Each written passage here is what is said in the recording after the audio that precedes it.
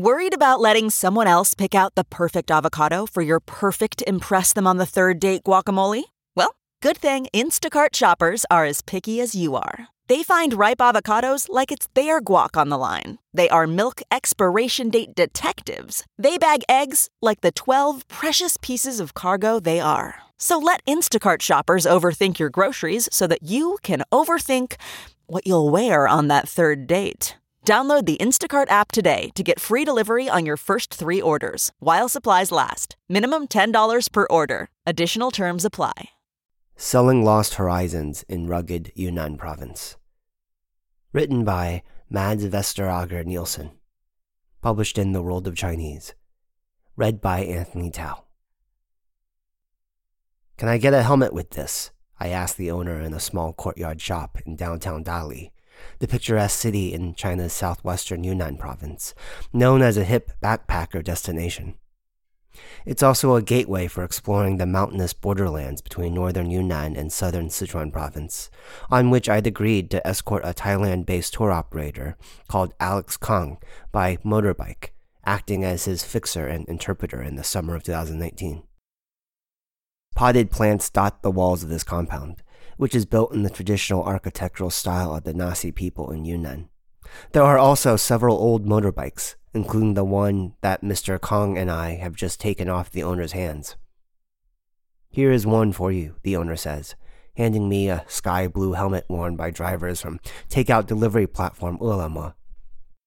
I am not sure what people will make of this on the road, I think to myself, but I put it on anyway. "You can get this for free," he says. "Just don't tell anybody where you got this motorbike from." Second-hand motorcycles are illegal in many parts of the Chinese countryside, and obviously, this man does not want any of his remaining bikes confiscated.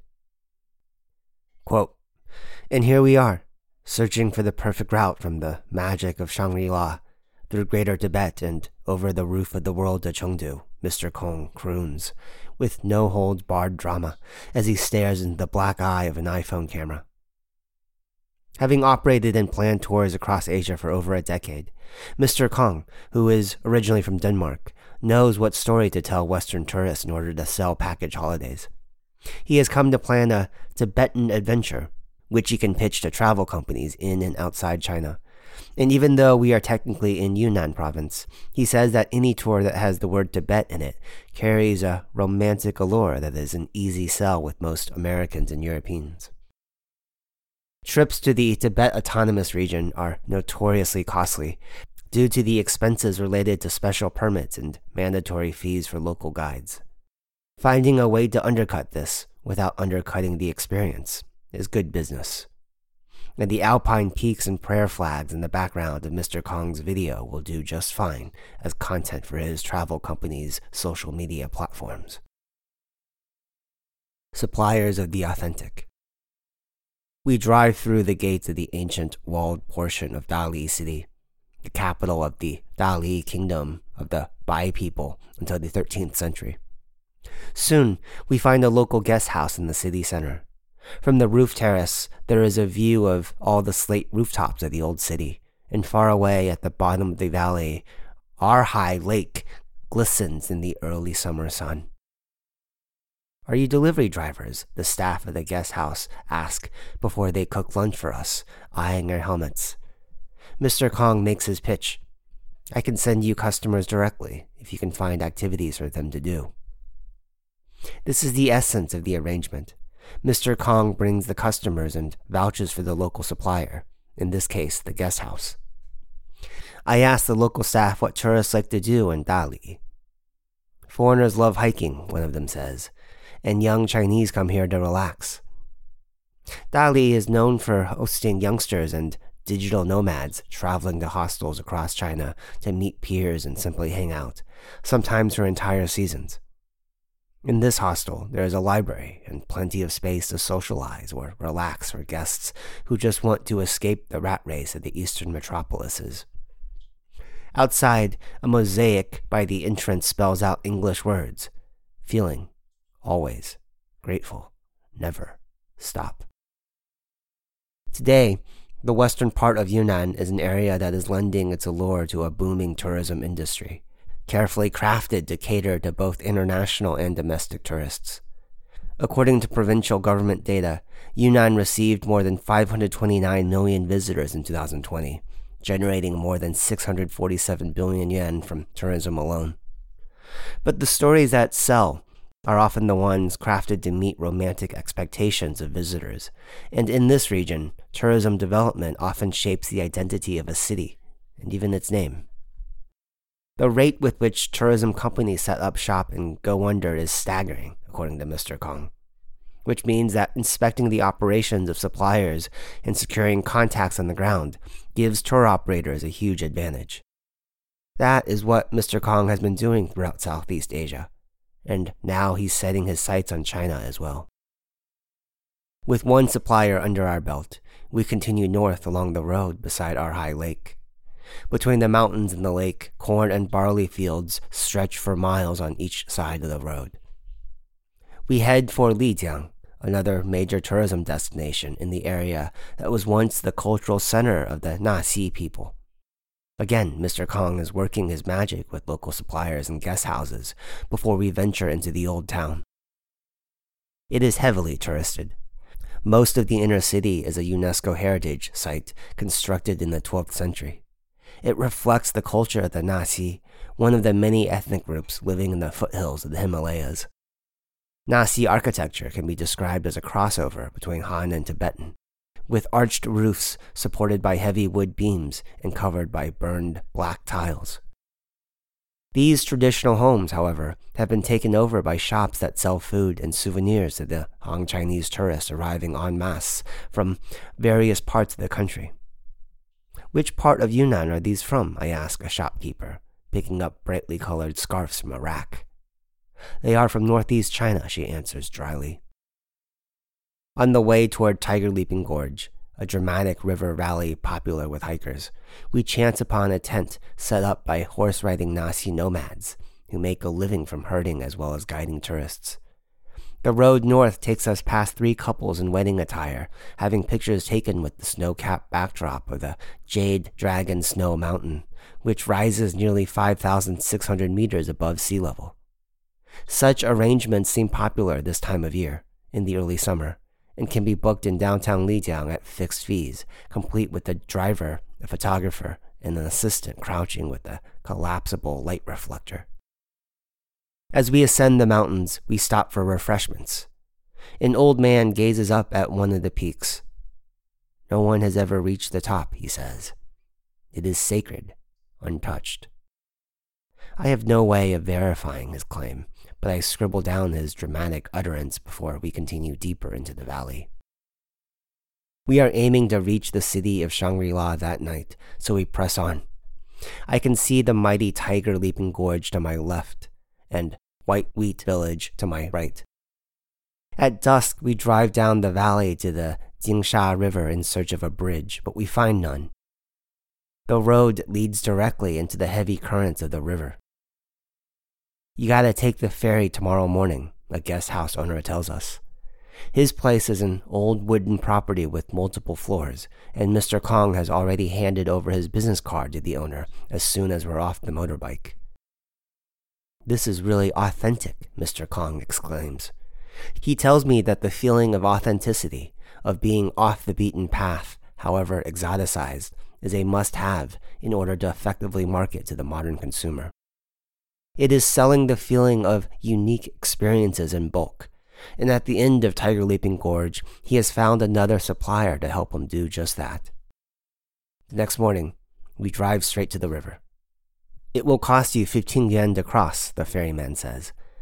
"Just wait a bit. Let the sheep van get on first." A small truck packed with animals on the back reverses down a gravel slope before it drives onto the ferry. "People drown here every year," the ferryman says, as he commandeers the vessel across the strong river current. His mobile phone number is written above the steering booth in case he is away on business when prospective customers come across the boat. Beyond the river, the road winds through pine forests and climbs further up.